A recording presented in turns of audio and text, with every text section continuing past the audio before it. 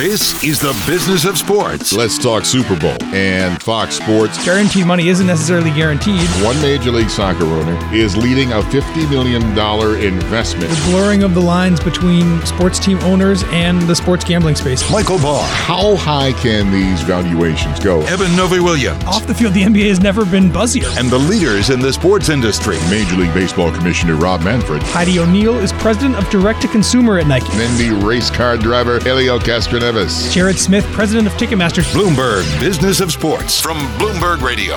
Hello, I'm Eben Novy-Williams. And I'm Michael Barr, and this is the Bloomberg Business of Sports podcast, where we explore the big money issues in the world of sports. Also joining us today, our pal Mike Lynch. Gentlemen, let's begin with the news that Rob Gronkowski is reuniting with Tom Brady in Tampa. Who the, what the, where the, why the. Foxborough South going down there, guys. You know, a week and a half, 2 weeks after Tom Brady kind of lit up the sports world at a time when there are no sports happening, his old buddy Rob Gronkowski kind of does the same thing. I think this is, I mean, obviously it's probably a good thing for Tampa Bay. There's a lot of excitement. We'll see what the team actually looks like on the field. But also, you know, at a time when I think a lot of sports fans are sitting at home just wanting news, wanting something to consume, wanting some reason to go to ESPN.com. These two guys, former Patriots, seem to be consistently delivering it. Mike Lynch, you know, you're a Boston guy. Kind of, what are your thoughts on this trade? Well, this is the 1-2 punch. We got a right hook from Tom Brady on St. Patrick's Day, and we got a left uppercut from Rob Gronkowski yesterday around 4:15 in the afternoon when the news broke. And a lot of people are upset here. First of all, they haven't gotten over Brady leaving, and now Gronkowski, who they saw as Tom Brady's security blanket for so many years, is now going down to Tampa. The other side of the coin up here are the people are saying, well, he's already retired. He wasn't going to play for the Patriots anyway, and at least they got a fourth-round draft pick out of for him. But a lot of people think that wasn't really enough for the Patriots to get in return. But Gronkowski's a player.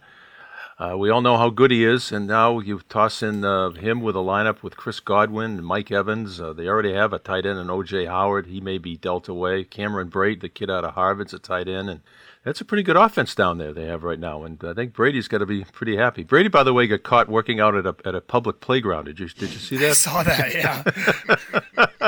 They fined him, too. They did, and some poor park patrol person came over and like, okay, and then realized who it was, said, oh my goodness, I'm really sorry. I'm looking forward to the season, but you got to get off the playground right now. Yeah, the odds for the Tampa Bay Buccaneers to win the Super Bowl, I believe in February they were 60-1. You know, after all the Brady stuff goes, they narrowed down. They were 17-1 2 days ago. I believe now they're down to 13-1 in some places.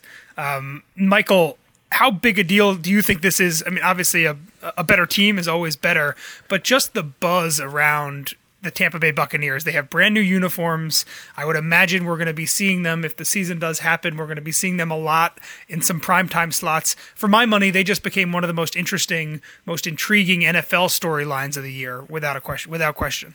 Well, it goes back to what Mike was saying, and that is, you know, if you are, you know, a Patriots fan, you just got, you know, the double punch. I can just imagine, as a Detroit Lions fan, let's say, you know, obviously Barry Sanders retired in his middle of his career, and then all of a sudden Sanders shows up in Tampa Bay or something like that. I'd be mad as all get up. So from a Patriots fan, I understand that. As just an NFL fan, I'm with you, Eben. I am intrigued to see what the Patriots are going to do this year. Absolutely, yeah. I mean, I think the Buccaneers become, you know, the team that everybody wants to see. There are going to be people, I'm sure, up in Boston that are maybe rooting for them not to do very well. I'm sure there's people around the country that just like both Gronk and Brady and want to see them do well. I mean, I think we're going to be seeing it. And we talked, you know, the three of us talked about this a couple weeks ago with Brady. You know, sometimes even if, you know, the guys you're signing are a little bit old and maybe they don't pan out, there is a lot of, you know, outside equity you get when you kind of reinvigorate your fan base by showing them that you're willing to make risky moves that put your team on the front page. And two, just the attraction alone, just the fact that you're going to be in those primetime slots, your new uniforms, they're going to sell more jerseys this year than they would have absolutely if it was still, Godwin and Winston as their number one quarterback and their number one, receiving option. So, again, there's some risk here probably in that these guys are old. Gronkowski hasn't played in a season and a half, but again, there's a lot of value here to making moves like this that don't exactly show up necessarily in the win column or the loss column next year. And the Super Bowl, as we all know, this year is in Tampa, and no team has ever played in their home field in a Super Bowl. So there's so many enticing stories here that are going on. And the big story up here in Boston is that Foxborough used to be a destination, and now it appears to be a jumping off spot. Brady's gone, Gronkowski's gone, Kyle Van Noy left, Jamie Collins left, a bunch of guys went to the Dolphins, some guys went to your Detroit Lions, Michael, and that's a concern here. And a lot of people are wondering, are people starting to tune out Bill Belichick, and are they going someplace else where they think they have a chance to win, but might have a little more fun and might actually have a chuckle or a laugh or two? Bill Belichick, his kind of whole thing has always been he'd rather get rid of a guy too early than to hold on to him too late. Do you think that maybe there's kind of a changing of the tolerance here from Patriots fans after the past month? I think that Patriot fans are upset with they're trying to figure out who to blame, Robert Kraft or Bill Belichick. And now after this latest departure by Rob Gronkowski, coming out of retirement and going down to Tampa, I think a lot of the fingers are pointing toward Bill Belichick. But one thing will cure all that. The Patriots win their division and go deep into the playoffs. Nobody's going to remember any of this stuff at all. Winning cures all maladies, all ills, and all ill will. Keep in mind, too, why Rob Gronkowski retired, because, at 30, he was just beat up, banged up, and just injured all over the place. And now his body has apparently healed up, when he's not out wrestling. And he apparently he feels like he's ready to go. So we'll see what will happen. One final note on this, Michael. He signed a deal in 2012, 8 years, $56 million, and obviously soon after that he became highly underpaid. And the Patriots never renegotiated that deal. In fact, the last couple of years he played, he had an incentive-laden because he had missed some games because of injuries, a lot of games, incentive-laden contract, and he felt like he didn't have to go out and prove himself and catch 85 passes to make an extra $2 million. So there was a lot of bitterness there that had been building with Gronkowski for years, and he finally now, this is the first time in his life he's had leverage over Bill Belichick and the Patriots, and he exercised it with the move to Tampa Bay. There you go. Let's talk some baseball, and news that minor league baseball will reportedly agree to contract 40 teams. Yeah, so, we discussed this back in November when it became clear that this is what Major League Baseball wanted to do. They've been in ongoing negotiations trying to figure out, what minor league baseball, their deal with Major League Baseball, what that looks like moving forward. And unfortunately, the coronavirus, the shutdown has hit minor league baseball very hard. Don't forget that, a lot of these teams may be able to rely on their big media contracts. If they can hold games without fans, maybe that's a way to stem the difference. Minor league baseball does not have big media contracts. They are a business that is 100% reliant on fans paying to go to games. And unfortunately, that is looking less and less likely in the near-term future. So, obviously the negotiations between minor league baseball and Major League Baseball look a little bit different now in mid-April than they did back in November, when Major League Baseball's plan, which was to contract, about 42 of the 162 teams, that was, greeted with, huge fight by minor league baseball. Bernie Sanders and Elizabeth Warren got involved. It was an existential threat to their future. Now, unfortunately, it looks like, they may have no choice but to agree to this as part of a wider deal.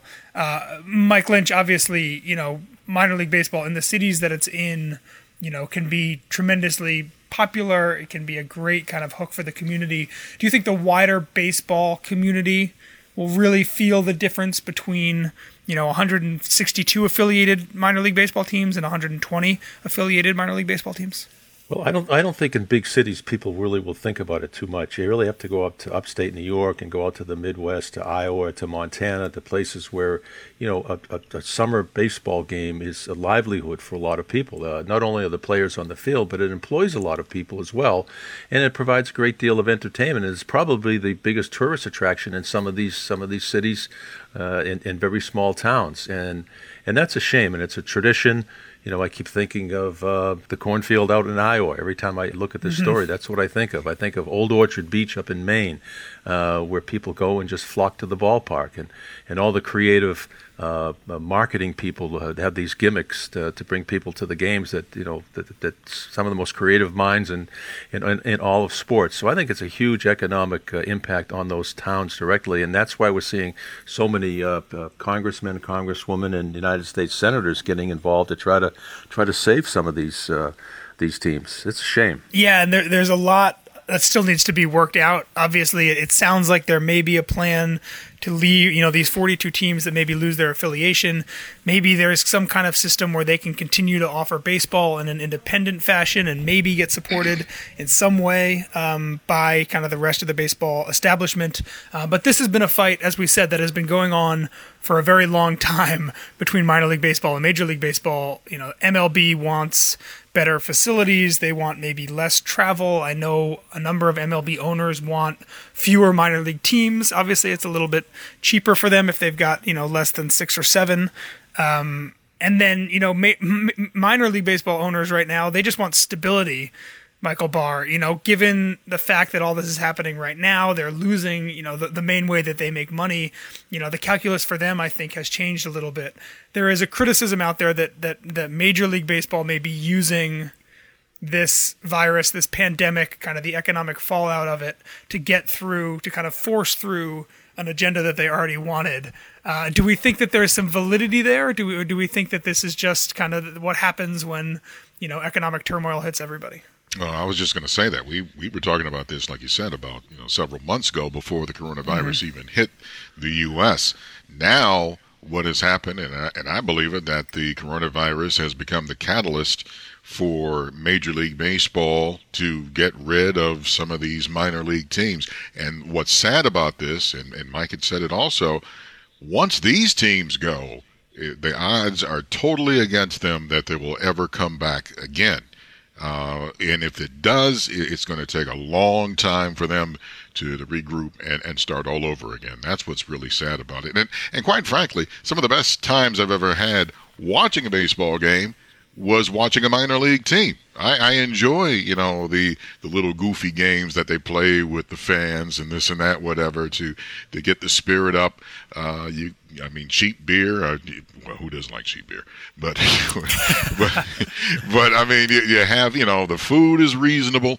Everything about it, it was very nice at a minor league game, and you could take your whole family and enjoy it. And unfortunately, this is going to dry up. You're right. And, as you said, kind of how hard it is if you go independent, how hard it is to make the difference there. Keep in mind that minor league baseball teams on the whole are not responsible for paying their players. That is something that happens at the big club level. So once you go independent, once you now have to pay your players as well, think about just the way that changes the entire economic calculus of what you're doing. So no question, if we end up with 42 fewer affiliated teams, even if those teams go independent in some semi-affiliated way, we'll see what that looks like. But no question that once you go independent, it becomes a whole different business ball game for you. Pun not intended there. Finally, let's talk about this week's main event, the NFL Draft. And oh, Nelly, as Keith Jackson would say, they have had some technical problems as they were running some dry runs through this for the Thursday draft. I'm going to tell you how bad it is. My Detroit Lions, they rented an RV and they parked it right by Roger Goodell's driveway with an IT crew on it just to say, look, if you need some help, sir, we're going to help you out because we don't want any communication problems. We're third in the draft. We need this. I am very excited about this draft for a lot of reasons. And Michael, we talked with Michelle McKenna, who's the CIO of the NFL, last week about a lot of the technology stuff that's going into this. The idea of 180 different streams from having every coach and every GM in their own homes, through other team personnel, coaches, college coaches, 58 different prospects who had to set up their own camera system within their own homes. All of this, I think it's such an impressive undertaking. And I think there's a chance that it ends up going really, really well. And there's also, unfortunately, I think a chance where it becomes a lot harder or maybe a bit more difficult than people are hoping. But no matter what, I say kudos to the NFL, kudos to NFL Network and ESPN for biting off what seems like a very, very difficult thing to do. And I can't wait to see how it turns out. Can you imagine you're Joe Burrow and a FedEx package arrives at your house with a tripod, some lights, a couple of iPhones, and there's an instruction manual there. And you put it together and you're going, holy, what is going on here? How do I put this to go to the together? Bengals. Yeah, exactly. Now, I worked in television. I still work in television for 40 years. And if my cameraman said to me, Mike, turn the camera on, I would not know which one of those little levers on the side to put on. So I can only imagine all these people trying to set everything up. The camera could be horizontal when it's supposed to be vertical.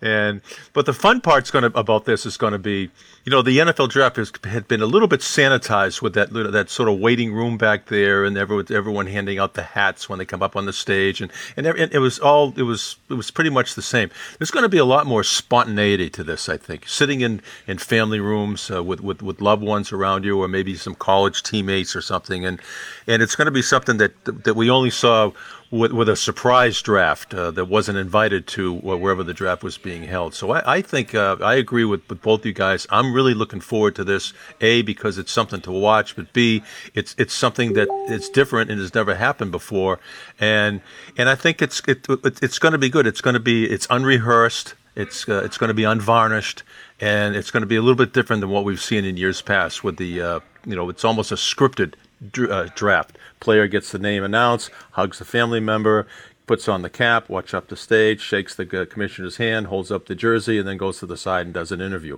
This is going to be so much different than that. One thing you won't be seeing out there as well, I know the NFL obviously does a lot to protect its partners. It's sent out some instructions for these guys about what logos can be allowed to be seen, which ones can't. I believe, some players even got welcome kits that have some products like Pepsi products or Frito-Lay products, Mars Candy. Those are all NFL sponsors.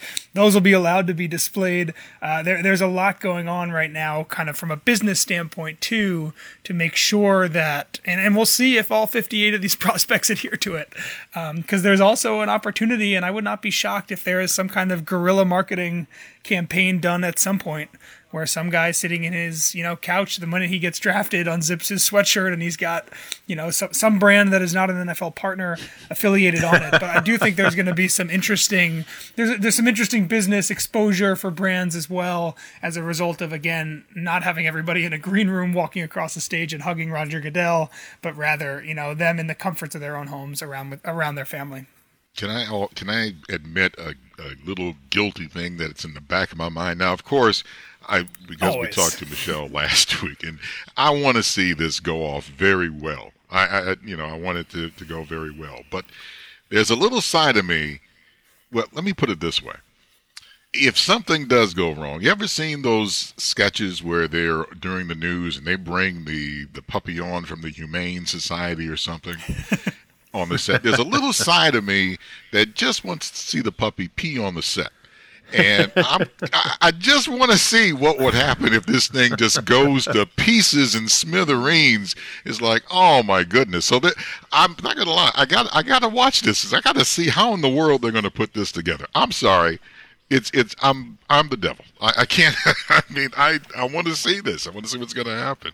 I'm also very intrigued to see what the ratings numbers are like. We discussed on Monday what we thought kind of The Last Dance, the Michael Jordan, the first two episodes of that documentary might get. They ended up, averaging 6.1 million viewers, which is a big number, a lot more than a lot of people expected. The WNBA draft on ESPN last week did very well. I think it was the best best or second best WNBA draft they've ever had. Obviously, not as much sports competition as there usually is. I think this might see a very big number for ESPN and NFL Network at a time when all sports media networks need to attract people to their TV sets. This is the Bloomberg Business of Sports podcast. I'm Michael Barr, along with Mike Lynch and Eben Novy-Williams. We're here each and every Monday, Wednesday, and Thursday exploring the world of money and sports. Join us again at the end of the week. We're speaking with NBA agent Happy Walters. We're going to chat all about what NBA players are doing right now in their downtime, and also what we were discussing on Monday, the challenges to the NCAA system if we may see more elite high school prospects doing things other than college basketball. And subscribe to the Bloomberg Business of Sports show wherever you get your podcasts.